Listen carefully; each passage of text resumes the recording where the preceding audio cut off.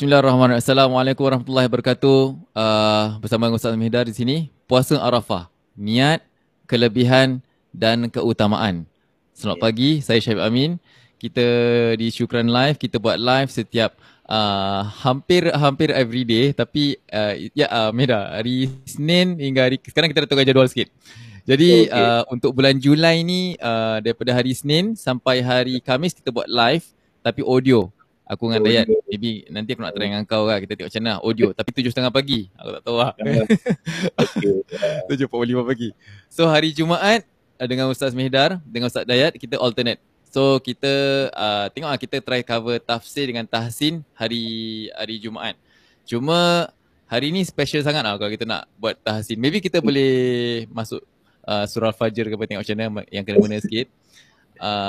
Tapi hari ni sangat rugi kalau kita buat topik lain sebab besok is hari Arafah untuk Singapura Tapi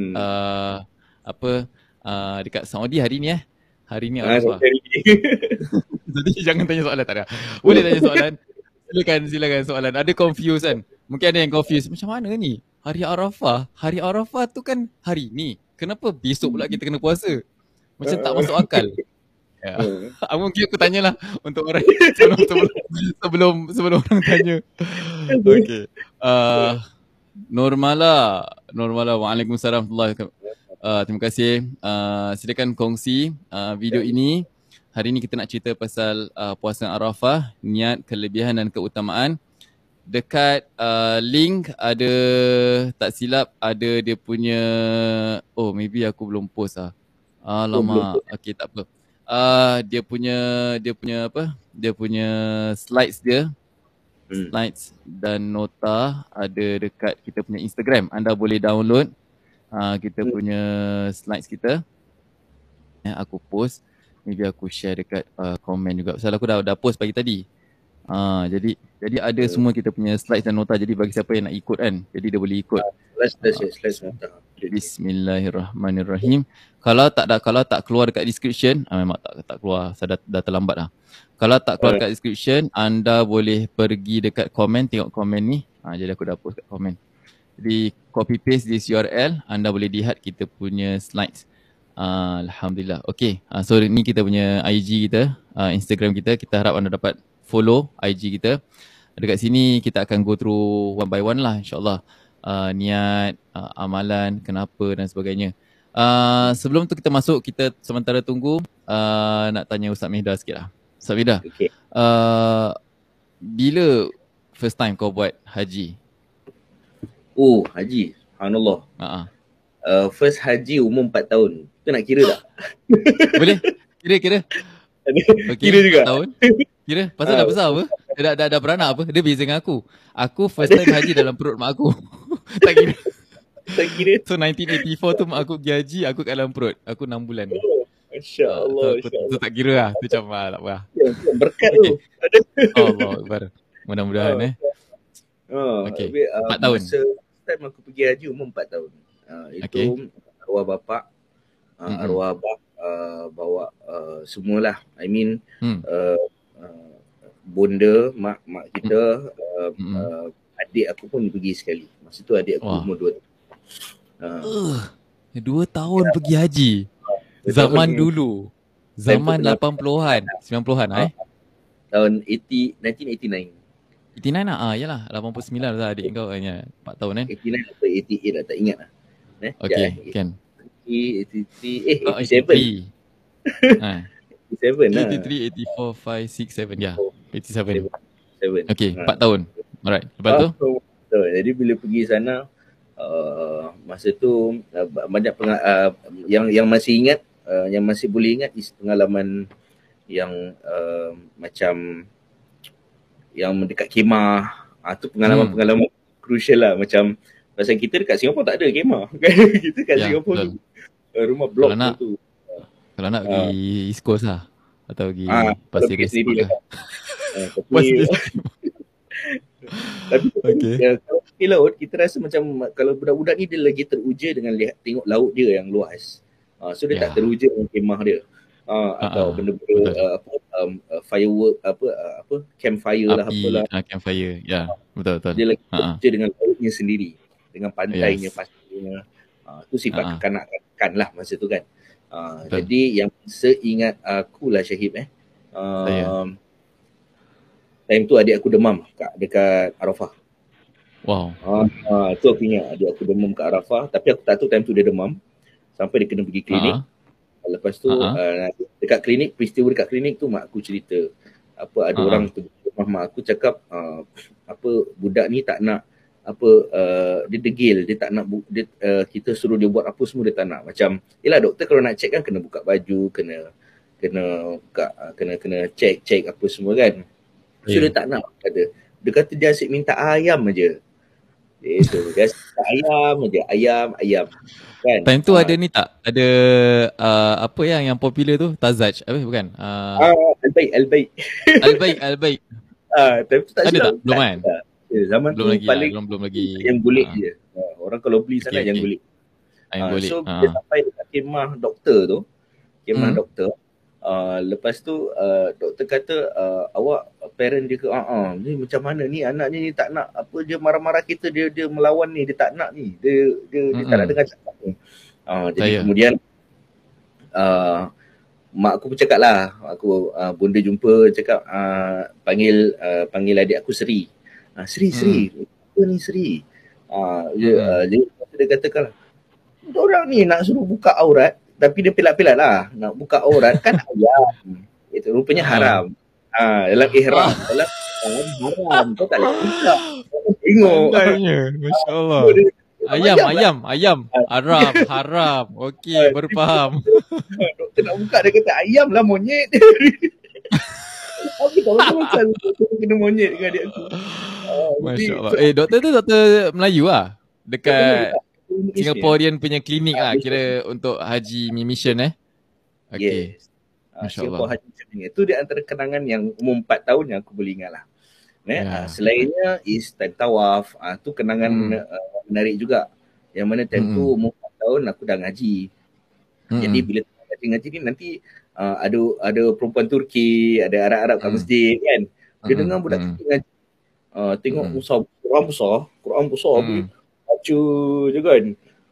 Jadi tiba-tiba nanti lepas tu mak aku tengah ngaji juga tapi duduk belakang lah kan. Lepas tu mak aku marah aku lah, cakap apa pasal ni sekejap-kejap asyik cakap syukran, thank you. Kenapa? Tak ada apa, baca Quran mana ada thank you syukran. Tak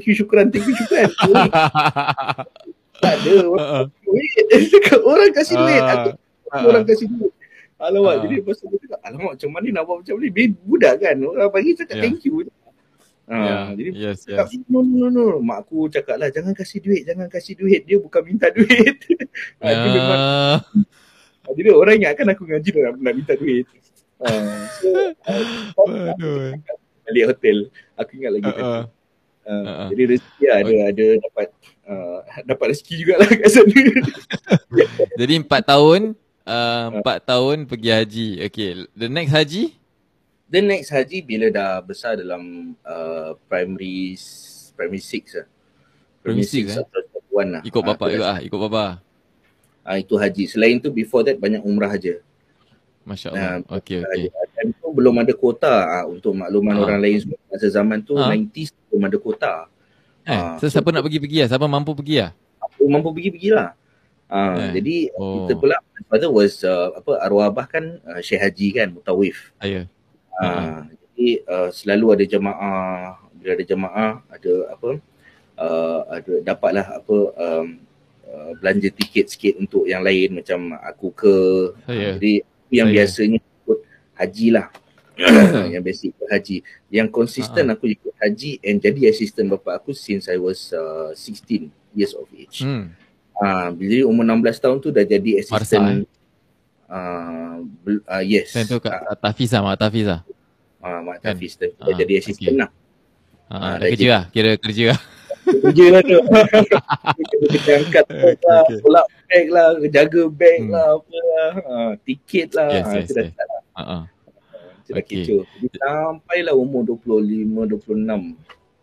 Terus continue 25, 26. Jadi ada haji semua sekali 12 kali. Wah, masya-Allah. Beza antara yang haji yang time 4 tahun tu dengan Oh, yang paling last kali, ah. apa yang paling ketara sekali? Ya Tak kisah apa-apa, Allah. dari segi building ke, Betul. dari segi orang ke, dari segi orang Arab ke, dari segi Okay. masjid ke, apa yang macam yang best dengan yang tak best lah. Okay. Tak, tak best. Pada pandangan aku ada dua benda kita Uh-uh. boleh tengok jurang Uh-uh. perbezaan dia. Satu dari segi surrounding area, mana kawasan dia. Kawasan, okey. Kawasan. Aku dulu masih lagi berpijak pada tanah haram yang kurang seramik. Masjidil Haram yang kurang. Hmm, Jadi masih lagi pijak batu-batu yang diorang belum siap bikin marmar apa semua. Tu which aku is pernah. luar masjid ke dalam masjid? Even dalam masjid sebahagian dia masih tengah Okey. nak apa semua. That was in Oh, time tu 1980. Dekat masa dah masa umur 4 tahun tu lah. Uh-uh. Jadi dia masih lagi, and 87. Arafah kemah dia is not fireproof. Uh-uh. Masa lagi kemah kalau kena tiup angin dia gini-gini. Kalau Seram tiup angin seram. Uh-uh. Lepas tu masih lagi kalau panas tak ada aircon, kau masih pakai spray air. Jadi Oh, gitu. orang kalau spray air tu orang spray air guna untuk wuduk kan. Yes, yes. Kita spray air tu pasal panas. Uh-uh. Dulu kita spray air tu pakai panas, sebab panas. Jadi spray muka, tak nak heat stroke apa semua. Yes, yes. Kemudian itulah tu surrounding area yang mana kelengkapan zaman tu ikut cara zaman tu lah. Yeah. Itu satu. Yang tentang orang-orangnya orang-orangnya pula ni yang kedua. Orang-orangnya pula memang kita tengok satu yang memang nampak ketara. Kalau dekat Masjidil Haram tu, Mekah dengan Madinah, dari dulu sampai sekarang sama. Polis-polis kalau awak nampak dekat Masjidil Haram macam gangster. Tapi polis-polis dekat Masjid Nabawi very soft. Yes. So dari dulu sampai sekarang macam itu Sampai sekarang sama. Dari dulu sampai sekarang sama. Tak tahu. Dah semacam baik tadi. Jadi itu antaranya lah, Syekh. Okay. Alright. Alhamdulillah. Okay, aku nak baca komen sikit ni. Kita nak ucap terima kasih Kak Lina masuk. Alhamdulillah. Latifah SMK, Waalaikumsalam warahmatullahi wabarakatuh. Jumaat. Mastura Abdul Rahman, Azulaimi, Anwar Rawi, Hisham Syam dan juga Ahmad Abdullah, insyaAllah. Terima kasih banyak. Jadi kita buat live, kita nak announce juga, kita buat live hari Isnin sampai hari Khamis audio. Audio tu kira macam boleh, apa pendapat anda yang dah pernah dengar, okey ke tak okey? Sebab mungkin ada antara kita yang macam dia nak on the go kan. Jadi bila dia nampak notification, dia tekan terus boleh tutup handphone. Dia terus simpan dalam poket dan sambil jalan lah, tak payah nak tengok. Kalau video mungkin nak kena tengok kan. So mudah juga untuk kita untuk buat secara konsisten. Baik, tak apa. Jadi kita mengharapkan anda punya kongsi. Kita nak masuk kita punya slides ni sekejap lagi. Kelebihan, keutamaan dan juga apa dia punya kelebihan amalan-amalan yang boleh kita buat. Bismillahirrahmanirrahim. Baik, bagi siapa yang belum dapat slides ni, anda boleh download daripada kita punya nak tengok baca komen, nanti ada link. So link dia yang inilah. Ini kira dekat kita punya Instagram lah. So anda boleh masuk nanti kat sini lah. Jadi anda boleh tekan yang posting yang pertama ni. Ini kita punya ni. So harap dapat kongsi jugalah. Baik, Mihdhar, kita besok kita puasa Arafah Betul. Puasa Arafah. Masya-Allah. Kenapa dia signifikan Kenapa signifikan? Sangat-sangat signifikan. Macam semua orang berbualkan puasa Arafah ni. Sama macam Ramadan kan? Sama macam Ramadan. Sebab dia setiap tahun benda ni berulang dan dia maklum. Maklum ni maksudnya apa? Kita ambil contoh kalau Lailatul Qadar tu memang hadisnya sahih, sebagainya. Setiap tahun kita kejar, cari. Cuma kita kena usaha lebih sebab tak tahu bila malamnya. Kan ada khilaf ulama, ada kata malam 27, ada kata malam 17 dan sebagainya. Ada 10 malam terakhir kena rebut cari kan. Tapi dia senang cerita, yes, dia macam dalam post yang kat depan ni dia tak diketahui. Tapi Ya. Arafah dengan puasa selainnya, maksudnya sunnah Nabi SAW pada puasa Arafah ni spesifik. Nabi sebut hari ni ada fadilat dia. Hari ni ada fadilat dia. Dan kamu tak payah cari-cari tempat lain, ada waktunya ni. Iaitu hari ni. Jadi Iaitu apa? Hari apa? Hari ni hari ke besok? Arafah. Hari Arafah. Maksudnya hari ini tu Nabi cakap hari ini itu hari Arafah. Oh, okey. Itu dalam hadis Itu dalam hadis. Jadi hari Arafah tu adalah hari yang mana berpuasa padanya memberi fadilat penghapusan dosa selama 2 tahun, iaitu tahun yang lalu dan tahun yang akan datang. Jadi itu antara hadis Nabi. Yes, ni dia hadis dia. Iaitu diriwayatkan daripada Sayyidina Abu Qatadah, Sayyidina Abi Qatadah radhiyallahu taala anhu berkata bahawa Rasulullah SAW bersabda puasa Arafah yang ini pada 9 Zulhijjah tu dapat menghapuskan dosa setahun yang lalu dan setahun yang akan datang. Puasa Ashura 10 Muharram akan menghapuskan dosa setahun yang lalu. Jadi kalau kita combinekan maksud dua ni, tu datanglah graf yang tadi Shahib bikin. Sebab confuse. Ini tahun lalu juga, ini tahun lalu juga, takkan 2 kali. Jadi bila breakdown, macam gini. Jadi 3 tahun dah dapat. 3 tahun dapat. So puasa Arafah tahun ini menghapuskan tahun lalu dan akan datang. Maknanya tahun yang kita tengah puasa ni kira covered by puasa Ashura. Yes, subhanallah. So 3 tahun Tapi itulah masalahnya, beza ini tahu ini kita tahu dan tarikh dia. Tapi Lailatul Qadar tak tahu tarikh dia. Jadi sebab tu bila tak tahu dia nak kena kejar, nak kena cari usaha dia lebih sikit lah. Itu yang jadi menghapus dosa fadilat dia ialah beramal padanya, beramal seperti 1000 bulan kan. Penghapusan dosa 1000 bulan, macam itulah. Ataupun equivalent dengan 83 tahun lebih kurang. Macam tu. Ada soalan ni Ustaz Mihdhar ni, ada orang tanya, Anwar Rawi, apa pengertian puasa sunat tarwiyah dan boleh tak kita berpuasa hari ni lah maksudnya tarwiyah?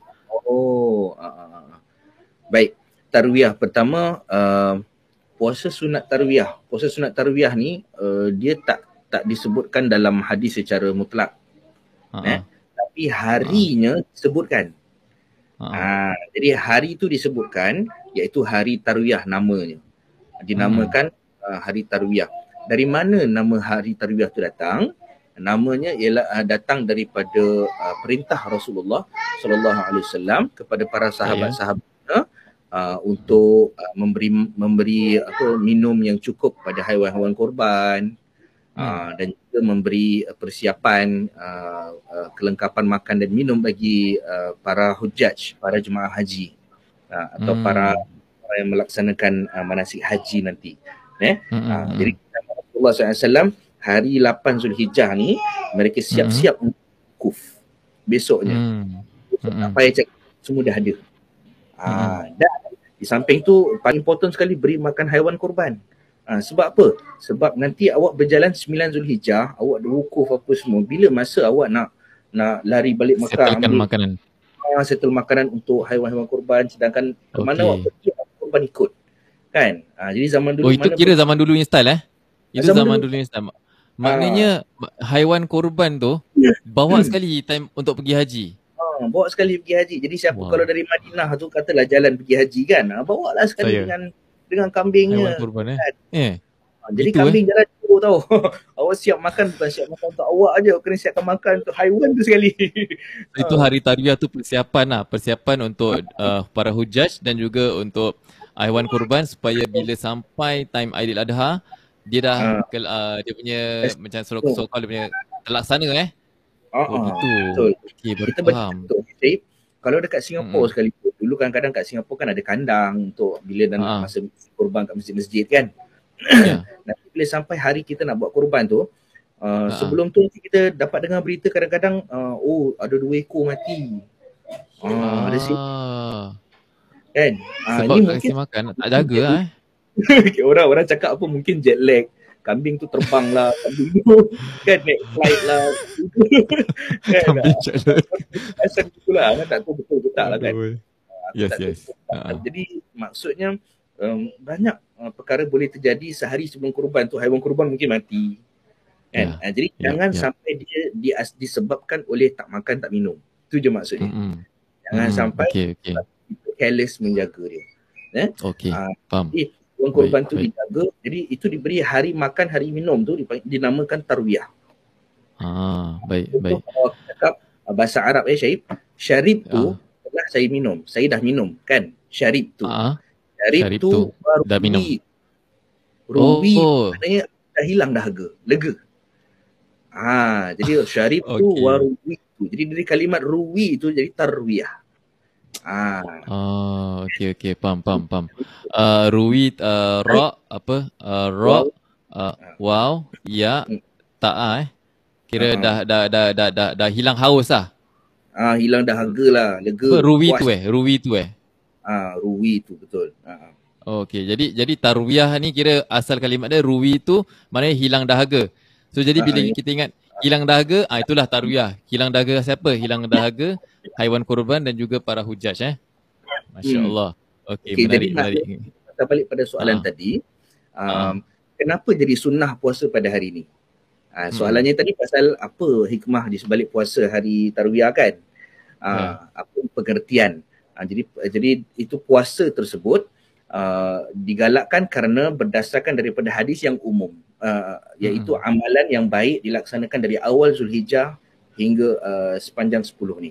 Kemudian ada hadis yang menjelaskan kelebihan orang yang berpuasa daripada awal sampai kira seperti hari 10 Zulhijjah ni.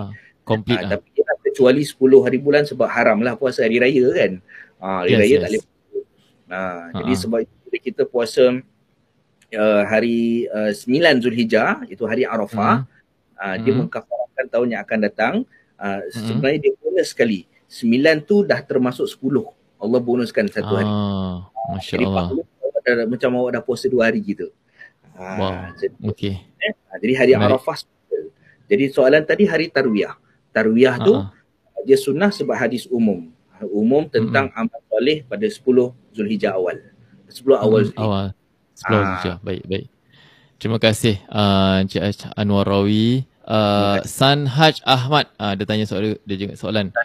San Haj Ahmad tanya, Assalamualaikum Ustaz, apakah kita masih boleh berpuasa Arafah jika masih ada hutang Ramadan? Ni dia. Masya-Allah.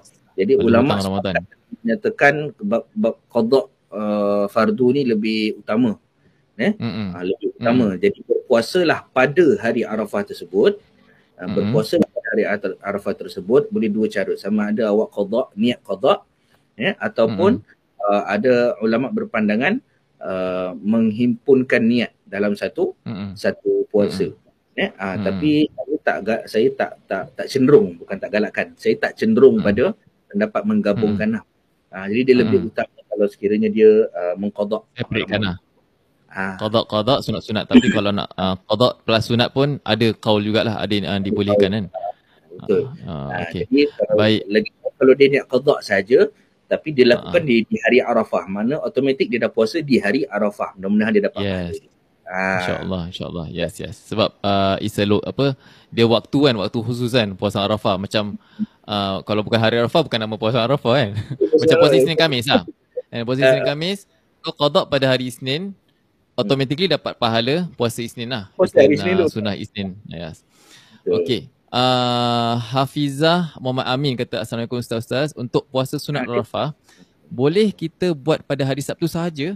Sebab difahamkan orang Muslim tak digalakkan puasa sunat pada hari Sabtu sahaja. Ia harus dikandingkan. Ini yang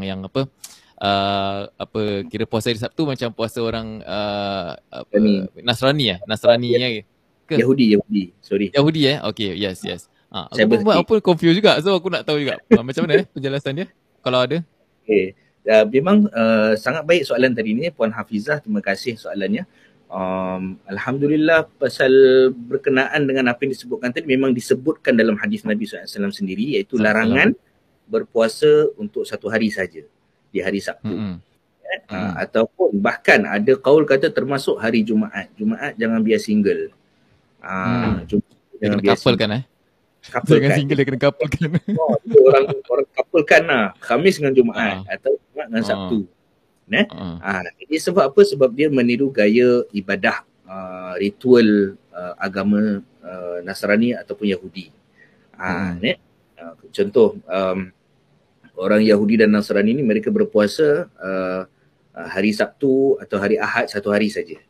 Jadi kita bezakan cara ibadah kita dengan mereka, iaitu dengan menambah satu hari lagi. Itu yang pengajaran yang kita dapat dekat sini. Rasulullah ajar kita, cara kita nak bezakan dengan agama lain punya ada ritual ialah kita bukan tak buat. Tahu tak? Kita buat tapi kita ekstra. Tambah. Itu yang cara nak membezakan lah. Jadi bukan tapi kalau in our context macam mana? In our context sekarang ni puasa Arafah, so hari besoknya hari raya dah haram puasa, tak boleh. Kan? Betul. Jadi that's why orang buat hari Jumaat lah hari ni lah. Tarwiyah. Jadi besok adalah hari tarwiyah, kan? Hari Sabtu ialah hari Arafah. Itu kalau kita dekat Singapura, Malaysia. Kejap. Kan bukan kita puasa besok ke bukan ke Ahad? Betul. Besok lah. Hari ni tarwiyah. Yes. Yelah hari ni lah kita puasa. Lupa hari Arafah dekat Saudi hari ni. Yes, hari Arafah dekat Saudi hari ni. Sekarang ni. Hari ni. Jadi besok hari Arafah, hari ni kita puasa, besok kita puasa. Macam itu. Tapi kalau siapa yang tak puasa hari tarwiyah pun okey lah, dia boleh puasa Arafah straight bulan. Boleh, tak macam masalah. Itu tak ada masalah lah. Puasa hari Sabtu saja tak ada masalah. Perbuatan tersebut dalam soalan puan tadi ni, Hafizah, perbuatan tu kalau dibuat, iaitu kalau dia buat puasa Sabtu sahaja, dia jadi makruh saja. Dia bukan satu benda larangan yang pengharaman padanya. Understand. Okay. Terima kasih banyak. Jesaria 1851 dia recap balik hari tarwiyah ialah makan minum untuk haiwan kurban dan jemaah-jemaah haji. Yes. Ingat. Aku pun belajar kat hari ni, alhamdulillah. Salam peace, kata salam Ustaz Mihdhar, Ustaz Shahib dan sahabat, syukran, amin. Jumaah mubarak. Salam itu namanya. sorry. Salam peace. Retuen Fatimah kata assalamualaikum, waalaikumsalam. Salam Jumaat. Alhamdulillah. Terima kasih perkongsiannya. Amin amin ya rabbal alamin. Latifah Ismail, selawat Allahumma salli ala sayyidina Muhammad. Selawat kita kena banyakkan selawat pada setiap hari Jumaat. Okey, baik. Jadi berbalik kepada slides kita tadi, bagi anda yang mencari-cari kat mana nak tengok, anda boleh pergi ke kita punya Instagram. Tengok komen, scroll atas sikit, nampak ada link tu, slide dan nota. Pergi kat situ, boleh follow syukran Instagram. Kita ada banyak konten yang kita dah potong pendek-pendek kat situ. Baik. Jadi maknanya puasa Arafah, puasa yang menghapuskan 2 tahun, iaitu tahun lalu dan akan datang. Beza dengan puasa Ashura pula. Puasa Ashura 10 Muharram, puasa tahun lalu. Jadi bila kita tengok graf ni, so tahun ni kalau kita puasa Ashura, kita dapat hapuskan tahun ni. Tapi puasa Arafah yang tahun lepas 1442 dan akan datang 1444. So tahun ni 1443 kan. Aku ni edit. Okay. Ini tahun lepas punya aku pakai balik, recycle. Tapi lupa nak edit. Astagfirullahaladzim. Tapi Samira tadi ada explanation tentang surah Al-Fajr ni. Apa kena surah Al-Fajr dengan Zulhijjah? Subhanallah. Alhamdulillah, dan ni saya perbezaan dia. Daripada setiap tahun lah perkara ni dah dikumpulkan. Jadi kita cuma anggap murojaah je lah ya. Jadi surah Al-Fajr ni Allah berfirman, a'udzubillahi minasyaitanirrajim. Bismillahirrahmanirrahim. Wal fajri wa layalin 'ashr. Wal fajr, demi waktu fajar. Allah bersumpah demi waktu fajar. Waktu fajar antara sebaik-baik waktu, seafdal waktu. Kemudian Allah berfirman lagi wa layalin 'ashr, dan demi hari yang 10. Allah bersumpah dengan nama 10 hari yang terbaik ni. Jadi wa layalin 'ashr, apa hikmah Allah bersumpah dengan 10 hari? Jadi Rasulullah bersabda dalam hadisnya, pertama saya beritahu tafsir dulu. Wa layalin 'ashr, para ulama tafsir mentafsirkannya sebagai 10 hari, 10 malam ini dimaksudkan padanya 10 malam awal Zulhijjah. 10 malam awal Zulhijjah. Jadi tak kira yang mana dia ganjil atau genap. Jadi dikatakan wasyafi'i wal watr, sama ada yang berpasangan atau yang bersendiri. Ni tu yang odd atau yang even or odd. Even odd atau even, betul. Jadi itu yang dikatakan sepanjang 10 hari awal Zulhijjah ni Allah bersumpah dengan dia. Walayalin ashir. Jadi apa hikmah yang ada padanya? Kenapa Allah bersumpah dengan 10 Zulhijjah ni? Rasulullah katakan ia adalah khairu ayyamid dunia, sebaik-baik hari yang ada Allah ciptakan di muka bumi ataupun di dunia. Khairu ayyamid dunia sebaik hari yang diciptakan di dunia di dunia. Jadi nak menunjukkan bahawasanya apa tahu Shahib? Nak menunjukkan apa saja amalan dalam awal Zulhijjah ni, 1 hingga 10 Zulhijjah ni, jangan kita perkecilkan. Walau kecil mana pun. Amalan yang kecil pahalanya mungkin setara dengan amalan yang wajib. Wow. Yang mana amalan yang kecil ni boleh jadi sebab kita masuk dalam syurga. Tu mafhum dia lagi. Masya Allah. Ulama kata begitulah. Di antara yang seperti Imam Mujahid bin Jabir, beliau merupakan ahli Mekah satu masa dahulu. Beliau menetap di Mekah dan beliau merupakan ahli tafsir selepas beliau berguru dengan Sayyidina Abdullah bin Abbas radhiyallahu anhuma. Jadi Imam Shahib bin Jabir meriwayatkan sedemikian. Dia katakan sebaik-baik hari di dunia ni berarti setiap amalan yang kamu lakukan menjadi sangat agung dipandang oleh Allah Subhanahu wa taala. Jadi contoh, hari-hari kita sedekah RM1 atau $1. Di sisi Allah dia bukan $1, bukan RM1, mungkin 1 million. Mungkin di sisi Allah dah macam kamu sedekah 1 million agaknya. Kan? Jadi itu maksudnya kita nampak kecil. Tapi di sisi Allah jadi besar. Jadi sangat agung. Kalau kita baca dalam atau kita dengar ceramah-ceramah ustaz-ustaz, satu amalan kebaikan itu Allah gandakan jadi 10 cabangnya jadi kan ada 100 ada 7 tangkai, ibarat sebuah pohon yang keluar 7 tangkai, setiap satu tangkai ada 100 dahan lagi kan. Jadi maksudnya boleh sampai up to 700 times pahala dia atau ganjaran dia. Itu kalau hari-hari biasa. Tapi bila hari 10 Zulhijjah ni, 1 sampai 10 maksudnya 1, 2, 3, 4, 5, 6, 7, 8, 9, 10. Semua hari ni subhanallah Allah sampai ke tahap apa dengan dia. Dia yang mungkin ada antara kita yang dah terlepas daripada hari pertama Zulhijjah tu. Now dah masuk hari yang ke-8. So masih lagi. Jangan setengah peluang hari ni hari Jumaat. Hari Jumaat double lagi. Jadi katalah hari Jumaat yang selain daripada Zulhijjah ni, kita selawat pada Rasulullah SAW 100 kali. Salam. Masya Allah, 100 kali selawat. 100 kali tu dah kira macam 7,000 selawat pahalanya mungkin. Wow. Kan? 10 kali ganda kali sampai 700. Jadi kalau kiranya di bulan yang lain begitu, apa agaknya kita nak bayangkan sekarang ni kalau kita selawat macam mana. Jadi jangan sia-siakan peluang lah. Sedekahnya, selawat, semayangnya kan, sunatnya, puasanya. 100 kali selawat kalau kita start hari ni, sekarang ni, saat ini, kita breakdown kita letak 10 kali lah. Kita 10 kali, kira tak kalau aku nak buat aku akan timer, aku akan buat schedule lah. Kira hari ni, okay, now 10 kali. So kita ada 10 kali 10 kan, sampai malam sampai maghrib lah senang kata sampai maghrib. Boleh buat, kalau usaha boleh buat lah macam sekarang Zuhur, Asar, Maghrib, Isyak. Jadi maknanya ada 4 waktu solat. So 25 lah. Jadi boleh sampai maghrib lah. Kita kira kan pandai-pandai. Tapi kalau dia nampak banyak, 1000 kali banyak. Tapi kalau kita pecah-pecahkan, insyaAllah jadi ringan. Betul-betul ringan. Nampak ringan. Dia jadi ringan sebenarnya. 10 kali selawat berapa je? Tak berapa minit lah. Tak sampai ya. Kalau selawat yang panjang, okey lah selawat. Kalau selawat Badriyah 10 kali panjang lah. Selawat yang biasa, Allah ala Sayyidina Muhammad wa ala ali Sayyidina Muhammad kan. Itu rasa kalau 10 kali tu tak sampai 1 minit lah. Tak sampai. Sambil jalan ni daripada naik feeder bus ke nak pergi MRT kan, ataupun tengah lunch ke kan, boleh buat. Okey, baik. Antara amalan yang digalakkan untuk kita baca pada hari Arafah untuk besok hari, apa dia? Bagi kita tengok banyakkan bertasbih. Banyakkan bertasbih. Kemudian di hari Arafah special babe. Hari Arafah special.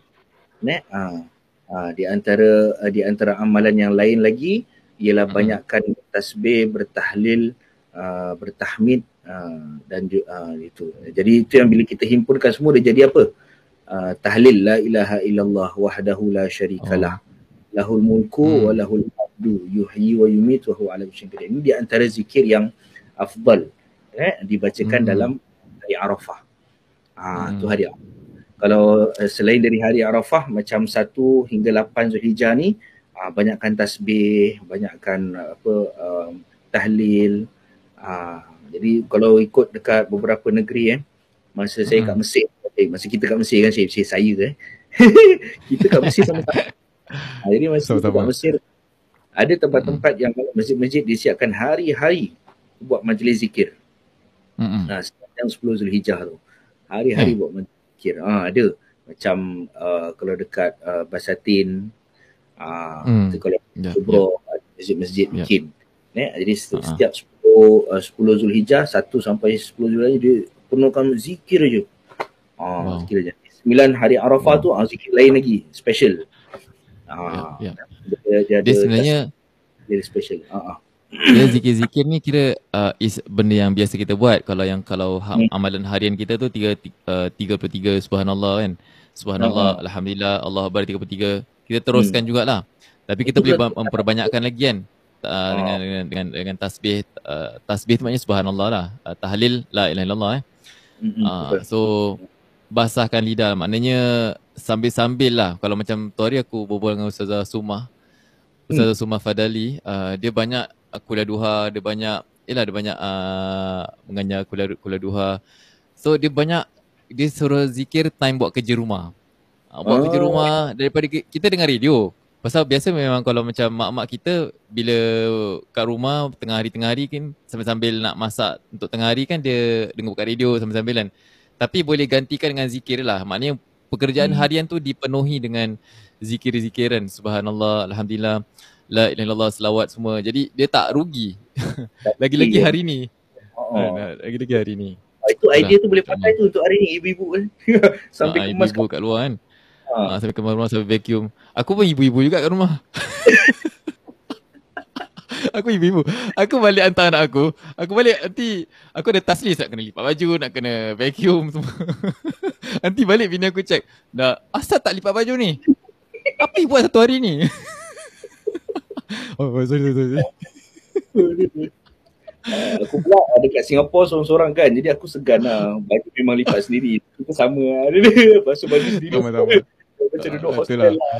Aduh, insyaAllah. Mihdhar, tapi weekend dah masuk Johor juga Currently ada reason lah. Dah sebulan tak boleh masuk. Sebab dah sebulan tak masuk sebab pasport. Alamak, tengah tunggu lah ni. Tengah tunggu lah.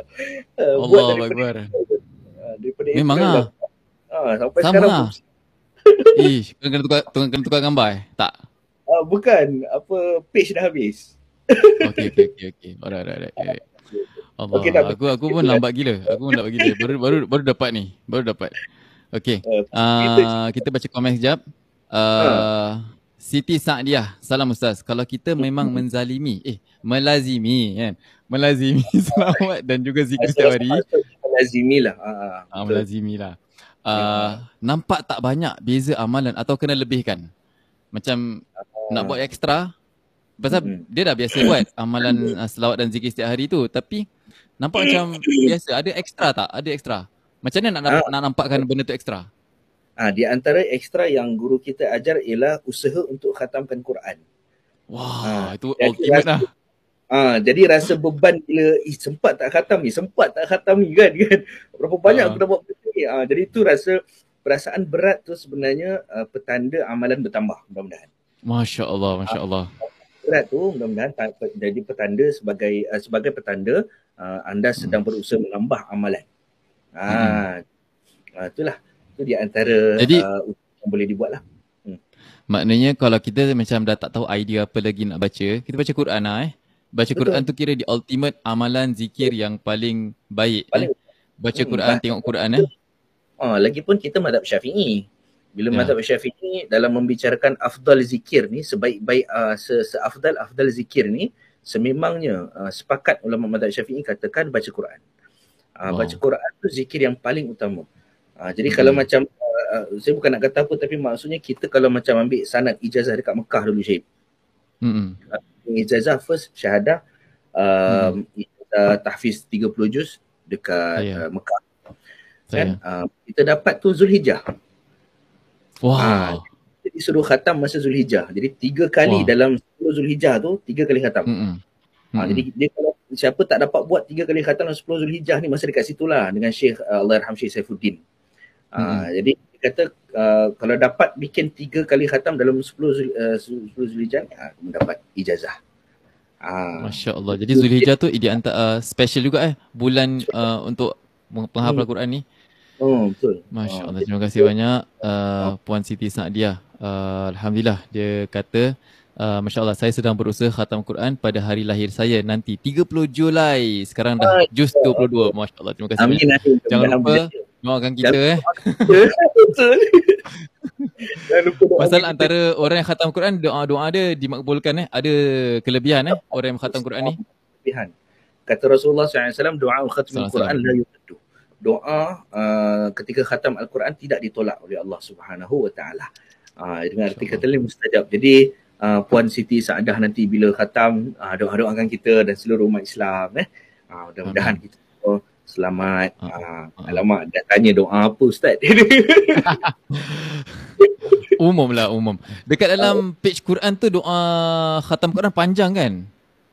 Masya Allah. Itu di antara doa yang warid daripada Rasulullah SAW. Antara doa yang warid, maksud apa yang saya cakap, doa yang tersebut daripada hadis baginda Rasulullah SAW, sebahagian daripadanya. Jadi disusun oleh para ulama, khusus di Nusantara ni, biasa dekat belakang mushaf dia taruh doa. Kan? Berapa page doa tu? 2 page saja. 2 page. Tapi macam panjang bila baca. Berapa lama kalau baca pace yang relax? Pace mengaji lah. Kalau baca pace mengaji. Kalau baca dalam 5 minit lah. 5 tak dalam macam panjang tau. Aku macam pernah baca tak habis-habis okay, tak lain lah kalau kita baca Alhamdulillah wassalatu wassalamu berjanji tu 15 minit, setengah jam. Baik. Kita ada soalan terakhir sebelum kita habiskan sesi pada hari ini. InsyaAllah. Salam Peace kata, kalau kita berselawat atau zikir tapi dibaca dalam hati, adakah mendapat pahala sama dengan kalau kita melafazkan selawat atau zikir? Baca dalam hati, zikir dengan baca selawat, zikir secara jahar, secara terang-terangan. Ada beza tak? Jadi ada beza, memang berbeza. Sebab apa, zikir hati dengan zikir lisan ni, dia satu dipanggil, dia macam kita nak kasih faham Syahib, macam rukun solat. Rukun solat tu dia ada rukun qauli, dia ada rukun fi'li, ada rukun qalbi. Contoh awak kalau rukun qalbi, contohnya apa? Rukun hati. Rukun hati tu ialah niat di hati. Ikhlas. Niat. Hati. Jadi kerana Allah, aku solat kerana Allah kan.